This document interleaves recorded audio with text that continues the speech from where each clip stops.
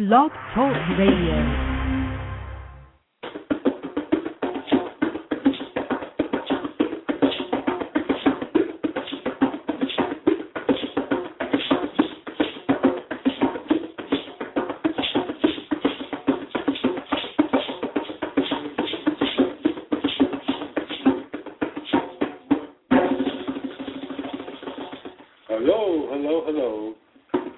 Welcome to Blog Talk Radio's Grassroots Holistic Health Show for Saturday, November 20th, 2010. I'm your host, Wesley Gray, coming to you live from Brooklyn, New York City at 6 o'clock p.m. Eastern Time. Our show today will feature the internationally known Dr. Malidoma Patrice Somé with an interview that he had by a lady named Stephanie Marohn. I know last week we started reading from A Water and the Spirit, and we were going to do a chapter or so every week. But today I thought it was necessary to swerve away from that particular format and the plan of for the next coming weeks. And just for the day, I wanted to touch upon something that I think is very important in terms of mental health. It was Stephanie Marohn who interviewed Dr. Somé, and she touched upon the natural medicine guide to bipolar disorder and schizophrenia. And I read the article this past week, and it just touched me so in terms of the fact that especially within the African American community and in the community at large, we have an epidemic of mental illness that's being inflicted upon us in our community. And I thought it would behoove us to touch upon this subject matter so that we can get another perspective just in terms of how one should respond to someone who has mental illness, or if one indeed themselves feels as if they have been inflicted from a diagnosis that they have mental illness themselves. So for now, I'm going to begin each show by acknowledging, though, at this point, as I do usually, the Most High, God, for allowing this show to take place.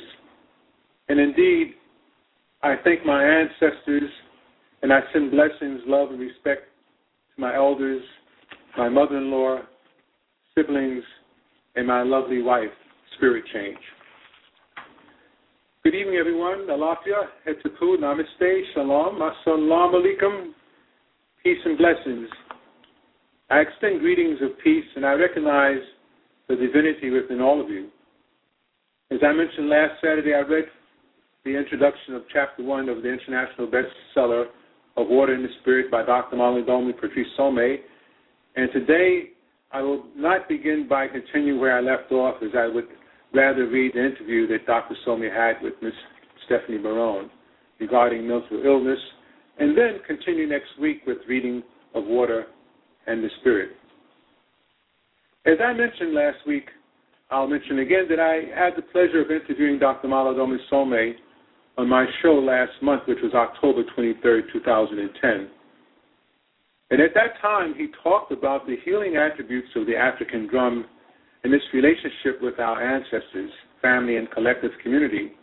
And I would like to suggest that you log into that show on my Blog Talk Radio site and click on the archives to listen to that segment when you get a chance. Now, the special announcement that I announced last week, and I'm going to announce again, is about a new program that I have created, and it's called the Million Home Drum Network. It came to me from Spirit that every family within the African diaspora and other communities that are committed to healing and reconnecting to our African roots should have an African drum in the home. And the goal is to have at least 1 million homes with drums by the end of the year 2011. The MillionHomeDrumNetwork.com website is currently under construction. However, if you'd like to register and become one of the founding members, please send me an email to millionhomedrumnetwork@gmail.com. That's million, the word spelled out, M-I-L-L-I-O-N, home, drum, network, @gmail.com, and I will keep you posted.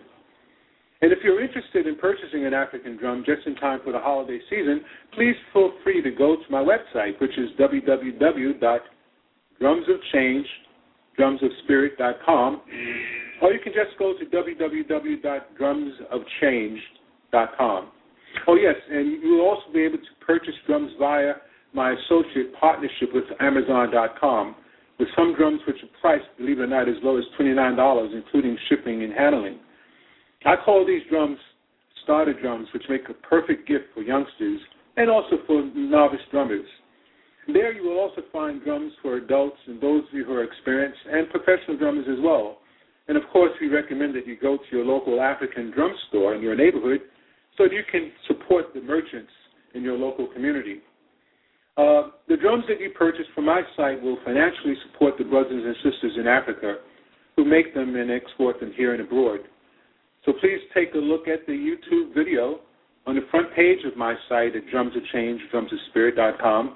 And I have a video that was done during President Obama's inauguration in honor of our ancestors and his becoming the first African-American president. I also talk about the African drum. I must also add that my wife and I were honored to have Malidomo as a house guest at our home last year for a week, and we soaked in a lot of information, much of it of his knowledge and wisdom of the African ritual and the healing traditions of the Dagara people. And let me take a moment to say that my wife is here in the studio with me, and she will share some thoughts with you as well. How you doing, hon? Hi, thank you for having me here today. It's always great to be in the studio with you. Peace and blessings, everyone. Yes, great. So I'm looking forward to you sharing your valued input and thoughts about your program as well, and also what we're doing here on Grassroots Holistic Health. As always, I invite you to call in with your comments about the book itself and about any comments of what I'm about to read regarding mental health, and any general comments regarding your sentiments about ritual, magic, and initiation from the African perspective and any other cultural tradition. You know, in other words, just it deals with, have you had experience with any of these traditions, and are you involved with the religious or spiritual path which does not recognize these traditions? And does a belief in ritual, magic, and initiation conflict with your family values or upbringing? So please feel free to share your point of view. There are no right or wrong answers, of course. In this show, everyone's thought and opinions are respected. This show will also inform you of practical tips for enhancing your overall quality of life, spirit, mind, and body. And I must add, though, that I'm not a medical doctor and I'm not giving medical advice of any kind. And what I do share is what personally works for me and my family, and I hope that you, too, will find some benefit. With all things, of course, check with a licensed medical professional before embarking on any changes in your health routine. I will take a short break now. When I return, I will begin by reading the interview that was conducted by Ms. Stephanie Marohn with Dr.Some on the subject of mental illness. The chat room is open, so please feel free to enter and interact with each other. And for those of you who are listening in on the Internet, the call-in number, if you'd like to call in and express any thoughts and have any questions, that number is 323-927-1412. And if you wish to speak with us, of course, please remove your headsets and stand away from your computer modem to avoid feedback. I hope you enjoy the show. I'll be back in a moment.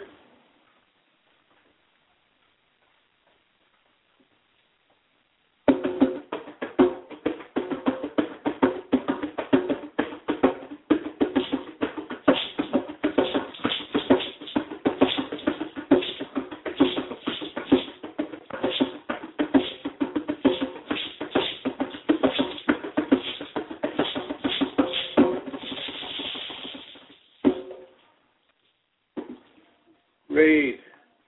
So I'm going to begin by reading what a shaman sees in a mental hospital. And, of course, as you all know, perhaps maybe not all of you, but Dr. Malidoma Patrice Somé is a shaman.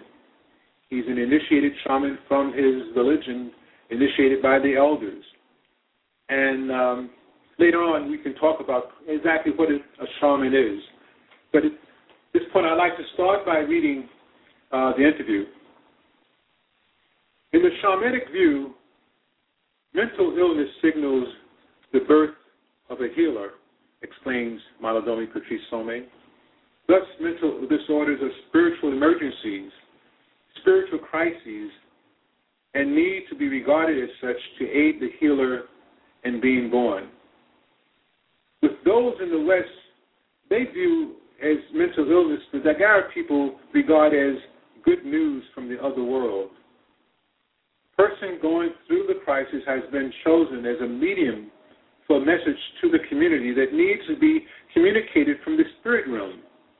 Mental disorder, behavioral disorder of all kinds, signal the fact that two obviously incompatible energies have merged into the same field, says Dr. Some. And those disturbances result with that person, when the person does not get assistance in dealing with the presence of the energy from the spirit realm. One of the things that Dr. Some encountered when he first came to the United States in 1980 for graduate study was how this country deals with mental illness. When a fellow student was sent to a mental institute due to nervous depression, Dr. Some went to visit him. I was so shocked, he said. That was the first time I was brought face to face with what is done here to people exhibiting the same symptoms I've seen in my village.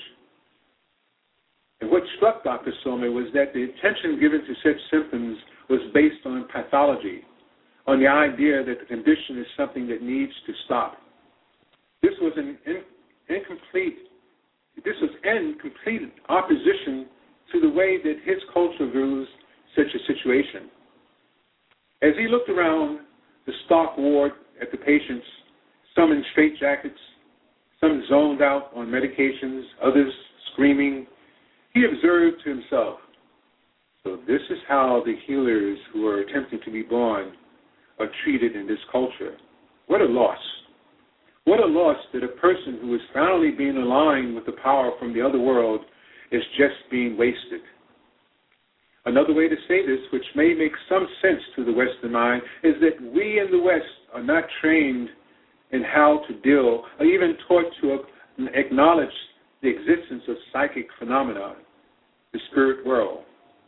In fact, psychic abilities are denigrated. When energies from the spiritual world emerge in the Western psyche, that individual is completely unequipped to integrate them or even recognize what is happening. The result can be terrifying.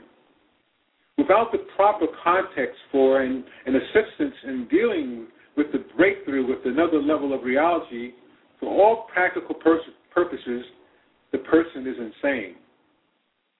Heavy dosing with antipsychotic drugs compounds the problem and prevents the integration that could lead to soul development and growth in the individual who has received these energies. On the mental ward, Dr. Some saw a lot of beings hanging around the patients, entities that are invisible to most people, but that shamans and psyches are able to see. They were causing the crises in these people, he says. It appeared to him that these beings were trying to get the medications and their effects out of the bodies of the people the beings were trying to merge with, and were increasing the patient's pain in the process. The beings were acting almost like some kind of excavator in the energy field of the people. They were really fierce about that. The people they were doing that to were just screaming and yelling, he said. He couldn't stay in that environment and had to leave.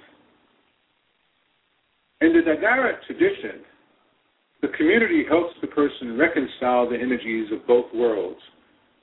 The world of the spirit that he or she is merged with, and the village and community, said Dr. Some. That person is able to then serve as a bridge between the worlds and help the living with information and healing they need. Thus, the spiritual crisis ends with the birth of another healer. The other world's relationship with our world is one of sponsorship, Dr. Some explains. More often than not, The knowledge and skills that arise from this kind of merger are knowledge or a skill that is provided directly from the other world. The beings who were increasing the pain of the inmates on the mental hospital ward were actually attempting to merge with the inmates in order to get messages through to this world. The people they had chosen to merge with were getting no assistance in learning how to be a bridge between the worlds of the beings' attempts to merge and were thwarted. The result was the sustaining of an initial disorder of energy and the aborting of the birth of a healer.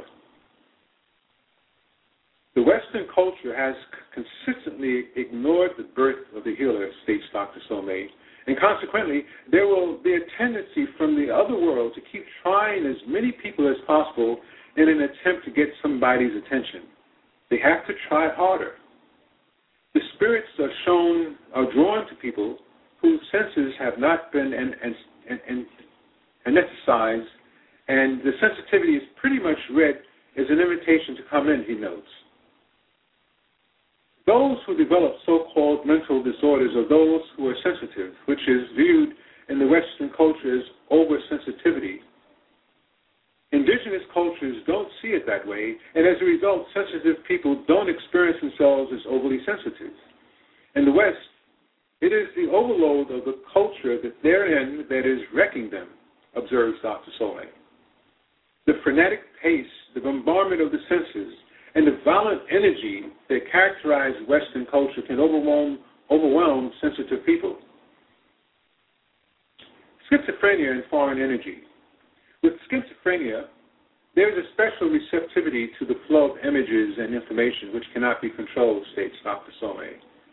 When this kind of rush occurs at a time that is not personally chosen, and particularly when it comes from images that are scary and contradictory, the person goes into a frenzy.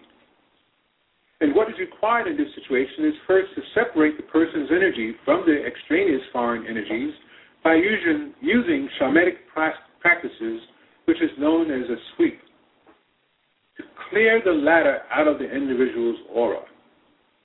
And with the clearing of their energy field, the person no longer picks up a flood of information and no longer has a reason to be scared and disturbed, explains Dr. Somé. Then, it is possible to keep the person aligned with the energy of the spirit being attempting to come through from the other world and give birth to the healer. The blockage of that emergence is what creates problems. The energy of the healer is a high voltage energy, he observes. When it is blocked, it just burns up the person. It's like a short circuit. Fuses are blowing. That is why it can be really scary. And I understand why this culture prefers to confine these people. Here they are, yelling and screaming, and they're out and put into a straitjacket. That's a sad image. And again, the shamanic approach is to work on aligning the energy so there is no blockage. Fuses aren't blowing, and the person can become the healer that they are meant to be. It needs to be noted at this point, however, that not all the spirit beings that enter a person's energetic field are there for the purposes of promoting healing. There are negative energies as well, which are undesirable presences in the aura. In those cases, the shamanic approach is to remove them from the aura rather than work to align the discordant energies. Now we have Alex. Crazy in the USA, healer in Africa. To test his belief that the shamanic view of the mental illness holds true in Western world as well as in indigenous cultures, Dr. Somé took a mental patient back to Africa with him, to his village. I was prompted, he says, by my own curiosity to find out whether there is truth in the universality that mental illness could be connected with and in alignment with the being from another world, says Dr. Somé. Alex was an 18-year-old American who had suffered a psychotic break when he was 14. He had hallucinations, was suicidal, and went through cycles of dangerously severe depression. He was in a mental hospital and had been given a lot of drugs, but nothing was helping. The parents had done everything unsuccessfully, says Dr. Somé. They didn't know what else to do. With their permission, Dr. Some took their son to Africa. After 8 months there, Alex had become quite normal, Dr. Some reports. He was even able to participate with healers in the business of healing, sitting with them all day long and helping them, assisting them in what they were doing with their clients. He spent about 4 years in my village. Alex stayed by choice, not because he needed more healing. He felt much safer in the village than in America. To bring his energy and that of the being from the spiritual realm into alignment, Alex went through a shamanic ritual designed for that purpose, although it was slightly different from the ones used in the Dagara people, or with the Dagara people. He wasn't born in the village, so something else applied. But the result was similar, even though the ritual is not literally the same, explains Dr. Some. The fact that aligning the energy worked to heal Alex demonstrated to Dr. Some that the connection between other beings and mental illness is indeed universal. After the ritual, Alex began to share the messages that the spirit being had for this world. Unfortunately, the people he was talking to didn't speak English, and Dr. Some was away at that point. The whole experience led, however, to Alex going to college to study psychology. He returned to the United States after 4 years because he discovered that all the things that he needed to do had been done, and he could then move on with his life. The last that Dr. Some heard was that Alex was in graduate school in psychology at Harvard. No one had thought that he could ever be able to complete undergraduate studies, much less get an advanced degree. Dr. Some summed up that Alex's mental illness was all about his reaching out, and it was an emergency call. His job and his purpose was to be a healer, and he said no one was paying attention to that. After seeing how well the shamanic approach worked for Alex, Dr. Some concluded that spirit beings are just as much an issue in the West as in his community in Africa. He says, yet the question still remains. The answer to this problem must be found here instead of having to go all the way overseas to seek the answer. There has to be a way in which a little bit of attention towards pathology of this whole experience leads to the possibility of coming up with a proper ritual to help people. Longing for spiritual connection. A common thread that Dr. Some has noticed in mental disorders in the West is a very ancient ancestral energy that has been placed in stasis, and that found is coming out in the person. His job then is to trace it back, to go back in time, to discover what that spirit is. In most cases, the spirit is connected to nature, especially the mountains or the big rivers, he says. In the case of mountains, as an example to explain the phenomenon, it's the spirit of the mountain that is walking side by side with the person, and as a result creating a time-space distortion that is affecting the person caught in it. What is needed is a merger or an alignment of the two energies. So the person and the mountain spirit become one. Again, the shaman conducts a specific ritual to bring about this alignment. And Dr. Some believes that he encounters this situation so often in the United States because most of the fabric of this country is made up of the energy of the machine. And the result is that of the disconnection and the severing of the past. You can run from the past, but you can't hide from it, he says. The ancestral spirit of the natural world comes visiting. He says, it's not so much that the spirit wants as it is what the person wants, he says. The spirit sees in us a call for something grand, something that will make life meaningful, and so the spirit is responding to that. And that call, which we don't even know we are making, reflects a strong longing for a profound connection, a connection that transcends materialism and possession of things and moves into a tangible cosmic dimension. Most of this longing is unconscious, but for spirits, conscious and unconsciousness doesn't make any difference. They respond to either. As part of the ritual to merge the mountain and human energy, those who are receiving the mountain energy are sent to a mountain area. of their choice, where they pick up a stone that calls to them. They bring that stone back for the rest of the ritual and keep it as a companion. Some even carry it around with them. The presence of the stone does a lot of tuning the perspective ability of the person, notes Dr. Some. They receive all kinds of information that they can make use of, and it's like they get some tangible guidance from the other world as to how to live their life. When it is in the river energy, those being called to the river, and after speaking to the river spirit, they find a water stone to bring back to the same kind of ritual as the mountain spirit. And people think that something extraordinary must be done in an extraordinary situation like this, he says, but that's not usually the case. Sometimes it is as simple as carrying a stone. A sacred ritual approach to mental illness. One of the gifts a shaman can bring to the Western world is to help people rediscover ritual, which is so sadly lacking. The abandonment of ritual can be devastating. From the spiritual view, ritual is inevitable and necessary if one is to live.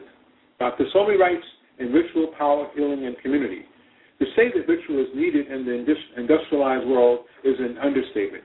We have seen in my people that it is probably impossible to live a sane life without it. Dr. Some did not feel that the rituals from his traditional village could simply be transferred to the West. So over his years of shamanic work here, he has designed rituals that meet the very different needs of this culture. Although the rituals change accordingly to the individual or the group involved, he finds that there is a need for certain rituals in general. And one of these involves helping people to discover that their distress is coming from the fact that they are called by beings from the other world to cooperate with them in doing healing work. Ritual allows them to move out of the distress and accept that calling. Another ritual need relates to initiation. In indigenous cultures all over the world, young people are initiated into adulthood when they reach a certain age. The lack of such initiation in the West is part of the crisis that people are in here, says Dr. Some. He urges communities to bring together the creative juices of people who have had this kind of experience and in an attempt to come up with some kind of an alternative ritual that would at least begin to put a dent in this kind of crisis. Another ritual that repeatedly speaks to the needs of those coming to him for help entails making a bonfire and then putting into the bonfire items that are symbolic of issues carried into the individuals.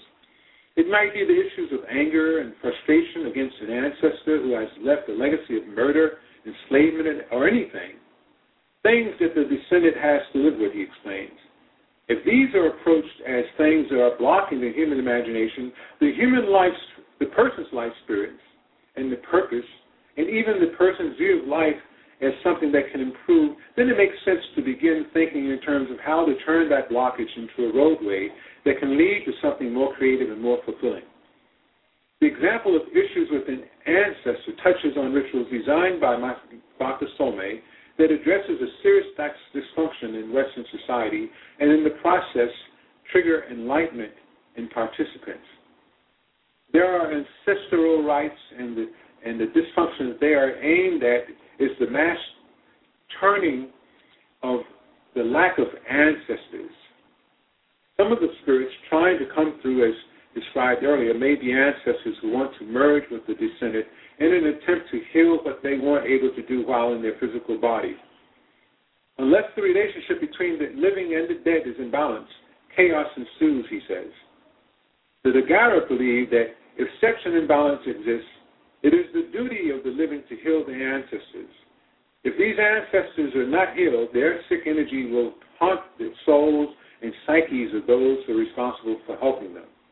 The rituals focus on healing the relationship with our ancestors, both specific issues of an individual ancestor and the larger cultural issues contained in our past.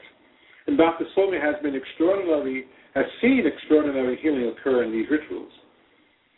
Taking a sacred ritual approach to mental illness rather than regarding the person as a pathological case gives the person affected and indeed community at large the opportunity to begin looking at it from an adventurous point too, which leads to a whole plethora of opportunities and ritual initiatives that can be very, very beneficial to everyone present, states Dr. Some.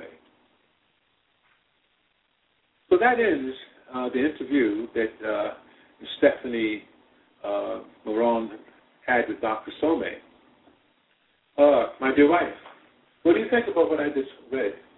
And what are your thoughts in terms of healing and the experiences that we've had reading his books, Dr. Some? I can definitely relate to what Dr. Some is talking about in his interview. There are countless numbers of people of all ages who are in mental institutions, diagnosed with all sorts of mental disorders. They're given psychotropic medications. They're given, they're restrained using straitjackets. The medication can actually exacerbate the problem, and at best, there are a lucky population who it just numbs them out altogether and they don't feel anything. And I suppose in some people's eyes, not feeling anything can be better than experiencing what they're experiencing. There's good and bad to that. The bad part that I see is when you don't experience symptoms, then you don't heal. Mm-hmm. If you're given painkillers for pain, you're treating the pain, you're not treating the problem. It's like a Band-Aid covering. So exactly. It's like putting a Band-Aid without curing the wound. All you're doing is slapping a Band-Aid on it. And so from a spiritual standpoint, having seen, having experienced, there are many who are diagnosed with psychological problems, but what they're experiencing is a frustration. And the frustration may look like yelling and screaming and irrational behavior and whatever it might manifest itself to be. But internally, the person has not yet discovered a way to deal with their frustration. So they're labeled as basically crazy, and they're not. Right. They're not. You know, it's interesting that we you and I, when I met you going back some years, 5, 6 years ago, we shared that we had an attraction towards crystals, stones, and it seems as if that's something that's very important within the shamanic practice of healing, and that we, as Dr. Some states, that some of us are attached, have an attraction towards the mountain, towards metal, some towards water, and I think it says a lot that sometimes when those of us are afflicted with mental illness, whatever level, that we tend to want to self-medicate. Some of us, in terms of water, we turn to liquor, to drinking, and other drugs. And then there's some of us who don't take these drugs, but we have an affinity to want to collect stones, in this case crystals. And by the society at large, you look at it as being a little weird. Because so what do you think about, what are you getting those stones for? What good are they going to do for you? But spirit inside tells you, hey, maybe there's something to this, that these stones have certain healing properties depending on what stones you get. So that's something that I think that's opens up the conversation. Now that I read this about Malidomo, do you find that there's something to say about that? Well, I always have something to say about everything. There is school of thought, which I definitely ascribe to, regarding stones and crystals. And what we're talking about is having an affinity or a connection to the earth energies. Mm-hmm. Everything is energy. Mm-hmm. Everything has energy. To those who are able to see auras, you can look at a stone or a plant or a tree or even a piece of paper, an object, a pencil, and there's an aura around it. People who have an affinity for crystals, stones, other objects, they, whether they are aware of it or not,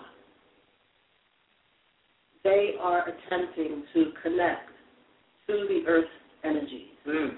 Crystals are very powerful.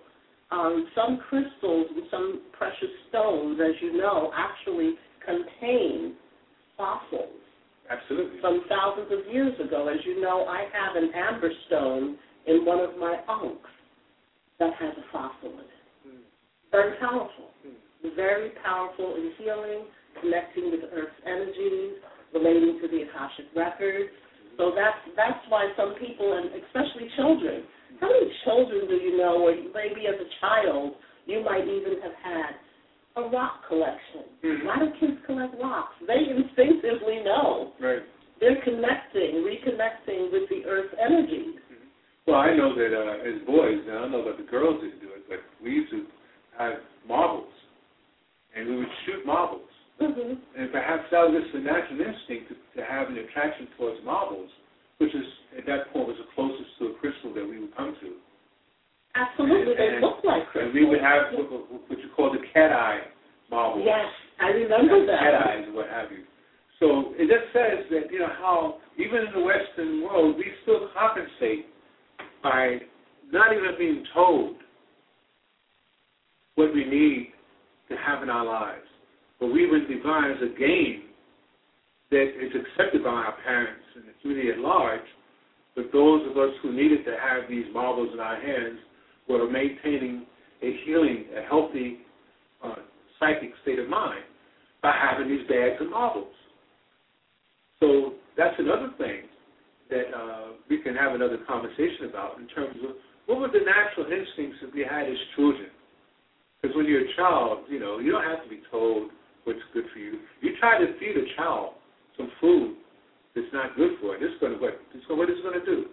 It's going to make an ugly face. Throw it right at you. Yeah, throw it right at you. To the wall. Yeah, and again, with you and I being both vegetarians, we can relate to the fact that to try to feed a baby meat, the mother has to masticate it and either chew it up herself and then feed it to the baby. And the baby normally doesn't like the way it tastes. They like the fruits, they like the veggies. So they would let us know, like we did as boys playing with marbles, what games and what habits, what diets are most healthy for us. But anyway, I'm happy that I was able to read this piece that Malidoma shared with Stephanie about mental illness. It really said a lot. And it was very interesting that the young man, Alex, that he took to his village, stayed there for 4 years and was able to assist the healers in his village. And then came back to the West and went to Harvard and pursued a degree in psychology. For all we know, you could be a psychologist. So thanks for your thoughts. And at this point, I'm going to take a short break. I see that we have some people in the chat room. If you care to call in, please feel free to call. The number is 323-927-1412. We'll be back with you in a moment.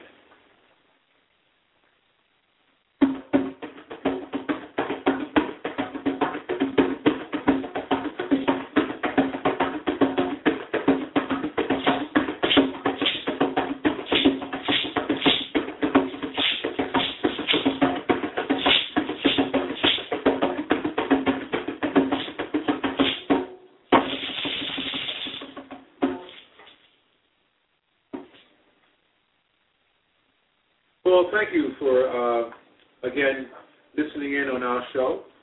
And again, I must reiterate what I said earlier, that I am not a medical doctor, and I'm not here to recommend any treatments or make any diagnosis, but what I am here to do is to share information with you about the health practices which my family and I engage in, which work for us. I suggest that before trying anything new that you would indeed consult with a licensed medical practitioner. With that being said, I must share with you the fact that my wife and I both use a product named Fruta Vita, which is an energy drink which has several benefits, and it assists me in maintaining a comfortable energy level during the day, and my wife as well. It has helped her to lose unwanted pounds, and it has also assisted her in maintaining a healthy blood glucose level. My wife has also been able to come into complete remission and reversal of her case of diabetes that was diagnosed almost a year ago, last December. So she will share with you, if not in this show, the next show and on her show, how she was able to manage her diabetes and to get off insulin and pills and so forth. And she now has a very holistic diet of vegetarianism, and she's now combining a vegan diet as well. You're able to acquire Fruta Vita juice that I just spoke about free of charge. I don't know how long this offer is going to last, but from now on, I'm sure it may be going into the holidays, you'll be able to get a free bottle of Fruta Vita, which is a 30-ounce bottle, and you just have to pay for the shipping and handling. Please feel free to go to my website, which is tryfrutavita.com. That's TRYFRUTA, V like in Victor, IDA.com /45522. As a matter of fact, the link is on my page here at Blog Talk Radio. And if you try it, I definitely would love to get feedback from you in terms of how it affected you. You can email me after using it. And my email address is also located on the webpage. Or you can email me at WesleyGray43, the number 43 at AOL.com. You definitely would be surprised in terms of results. And I must also reiterate that I had the pleasure of running my 14th New York Marathon 2 weeks ago, November the 7th. And I've ran marathons going back some 30 years, and now I'm 66 years of age, and I can truly appreciate the adage that the body does keep score. What you put into your body and what we do with our body is like an investment. And we get a return back from that investment in proportion to the consistency and the intent of the healthy habits and the lifestyle that we have. It took me about 6 hours to complete the marathon. I have ran the marathon under 3 hours. I did it at 45 years of age back in 1989 in 2 hours and 58 minutes. And that was really an experience. It was able to classify me as an elite runner. And I'm in training now. Well, actually, within the next couple of weeks, I will be training so that within the next couple of years, I can become again an elite runner. And I'm not doing that for self-aggrandizement, but more so as an inspiration to those in my age group and younger to at least, if not run a marathon, to consider running short distances, if not running, at least walking at least 1/2 a mile per day in a rigorous pace. And that would be something that would do your body very, very good in terms of maintaining a healthy lifestyle. You should also, if I may suggest, spend at least 6.5 hours of uninterrupted sleep. And of course, if you can, get in 8 hours. But strive for at least 6.5 hours. And you can, let me go back to the running. You don't have to run a half hour completely. You can run in increments of 10 minutes, 15 minutes, as long as it adds up to a half an hour. You should strive to eat at least 5 meals per day, the size of a fist, preferably. And start off your day with a breakfast. That's literally the most important meal of the day. And you should make that mainly fruit and veggies if possible. And if you're really in a rush, you can juice it or make it into a smoothie. And, of course, relaxation. If you have children, you should spend at least an hour to 2 hours of playtime with your children. And if you're just with a significant other, with your spouse, you should at least spend at least an hour to 2 hours alone with your wife, with your spouse, with your significant other. That can do wonders for you in terms of maintaining your stress and also enhancing the connection that you have with one another. And if you don't have a person that you're living with, some of us find solace in having a pet, such as a dog or a cat. Or even like myself, I have fish, and they give me a sense of peace and relaxation. And not to mention any type of spiritual practice or interaction with like-minded individuals at a place of worship or a meditation environment. And also practicing some type of exercise such as yoga or martial arts. And listen, if you will, to soothing music. And of course, as I mentioned earlier, it does wonders if you have a drum in your house and you take time to play that for 15 minutes or half an hour. That can be a soothing and relaxing and meditative experience, as well as exercising your upper body. So, spirit change. Would you like to share with the audience a few things about your particular program and what you have lined up for tomorrow or next week? Sure. We've been talking on New Spirit Talk Radio about reincarnation. It's a controversial topic, and the show, most of the information from the show is based on the international bestseller, Many Lives, Many Masters by Dr. Brian Weiss. Dr. Weiss is a psychiatrist who practices in Miami, Florida. He's a well-renowned psychiatrist who has all the credits and letters from the most prestigious educational institutions. And he put his entire career on the line by coming out with this book regarding reincarnation, which is a summation of his personal experiences with one of his former patients. Many of us, including myself, of course, believe in reincarnation, and there are just as many who don't. The series on reincarnation is not designed to sway anyone in either direction, but what I'm doing is providing information. I'm sharing information because in an effort to maybe take away some of the mystery and fear of the topic that many of us, including myself in the past, possessed. And I'm sure Dr. Weiss had that same experience because he did not believe in reincarnation until he had personal experiences with one of his patients who started talking about her past lives while under the state of hypnosis, and he kept progressing her to different lifetimes. The show is geared to provide information. It's also geared to explain or at least show how reincarnation can be used in healing.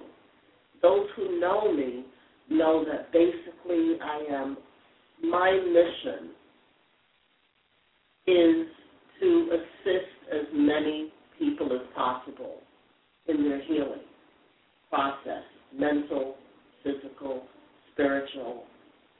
And as always, I state I'm not a medical doctor, but I'm certainly qualified by the basis of my research, my studies, my degrees, and my personal experiences, and the word I'm going to use is anointing from the Most High. because I think that's a term that most people will be able to relate to. I could call it transmission of energy. I could call it many things, but let's just say my anointing by the Most High, independent of everything else that I've done, qualifies me to be able to use the title of healer. There are so many who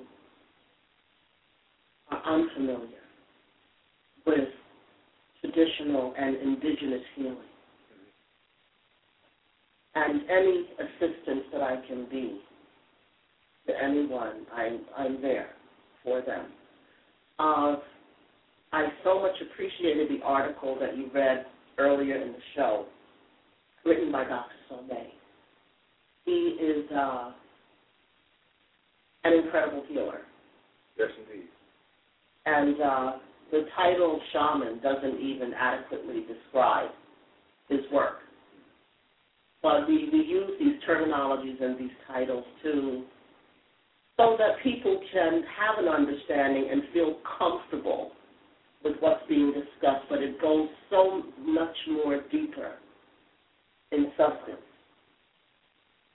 So, in a nutshell, that's what the series on my show, Reincarnation, is about right now. And the character in the book that I'm reading, Catherine, is quite explicit in describing her past lives. And the book discusses how, through exploring her past lives, Catherine, who came to Dr. Weiss originally with many phobias, was able to use that past life regression therapy to heal all of her phobias in what would be considered in the medical profession a short period of time. Because many patients who seek Western therapy for psychiatric illnesses are in therapy for many years, if not all of their lives. Kind of reminds me almost of prescription medication. Yeah, well, once you're prescribed the medication, you're on it like the rest of your life.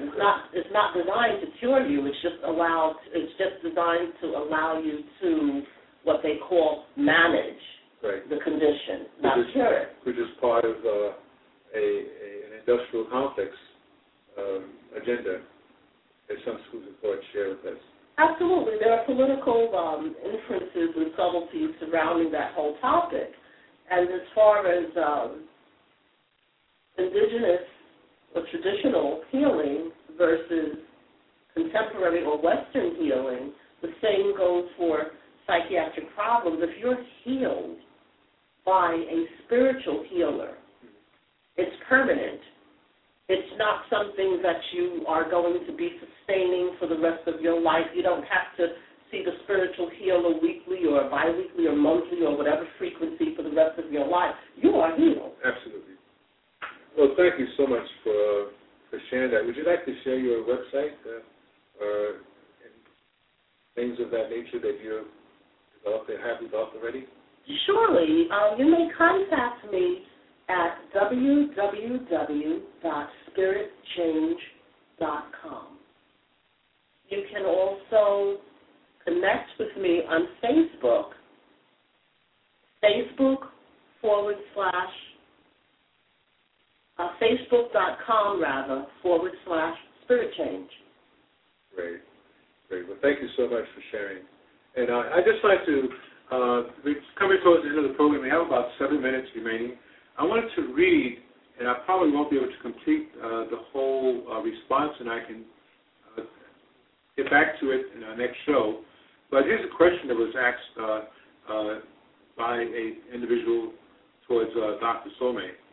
The question is, how can a person begin to find out what his or her life's purpose might be? Is this something you feel we can discover for ourselves, or must someone wiser tell us what it is? I'm 55 years old, and though I feel it's important for me to know this so that I can put my talents to their best use, all my efforts haven't led to clarity. Or do we not need to know? Maybe only the ego cares about this. What do you think, Dr. Some? And his answer is, there is no way we or our purpose can be ignorant of or completely alienated from each other like twins who were separated at birth. It is inconceivable that we humans could be in this world for no reason. We either know our purpose or it knows us. I'll repeat that again. We either know our purpose or it knows us. There is a higher issue, and it is whether we are waiting for someone to confirm what we already know before we truly believe it, or we are strong and bold enough to embrace our convictions. As people under the umbrella of modernity, we long for acknowledgement and recognition as humans. We want to be witnessed. To be seen in our gifts means a lot to us. It means that we have the permission to fulfill a mission. It is as if someone, preferably in authority, has pronounced us fit to do what is seen as a mandate to fulfill a destiny. This witnessing or pronouncement from a valued person is like an authorization, a permission to go ahead and do what we must do.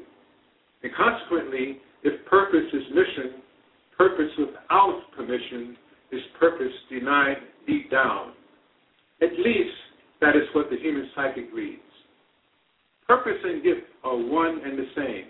We all came into this world each with a gift. The gift is our profession, the thing we are most qualified to do it in this lifetime. In the indigenous thinking, there is no way one can arrive in this world without one. For the larger issue in the modern world is to quickly find out what that gift is in order to radiate and live it. This is what initiation in indigenous culture takes care of. Initiation allows the individual to become aware of and to see their gift directly from the other world. Seeing the gift is seeing the light.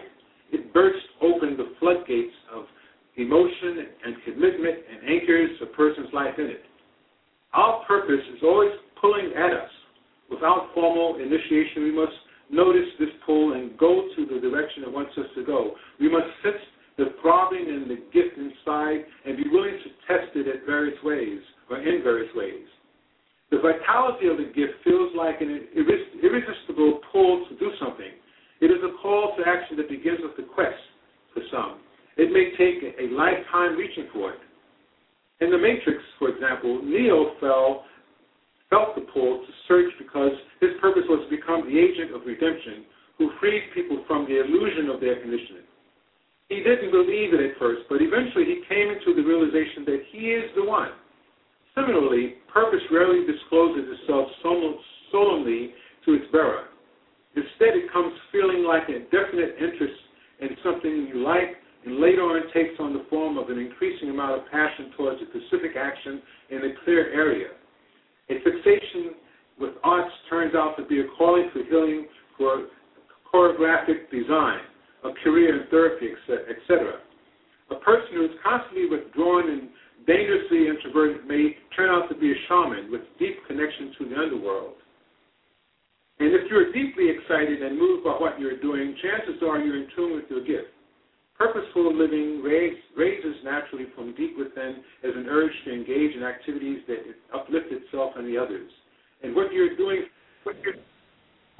chances are you're fulfilling your purpose. And so I did not complete his answer, and I will pick up at that next week and continue with his answer. And I must thank you all for tuning in, and those of you who are on the chat room, I thank you for being in the chat area. And those who will be future listeners, I thank you for listening as well. And I must say, just like as I begin, I will end as I give thanks and praise to the One Most High, God, and I look forward to returning next Saturday to Grassroots Holistic Health Talk Radio.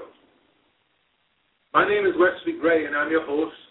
Have a beautiful weekend and a blessed week. Alafia, Assalamu Alaikum, Etapu, Namaste, Shalom, peace, and blessings.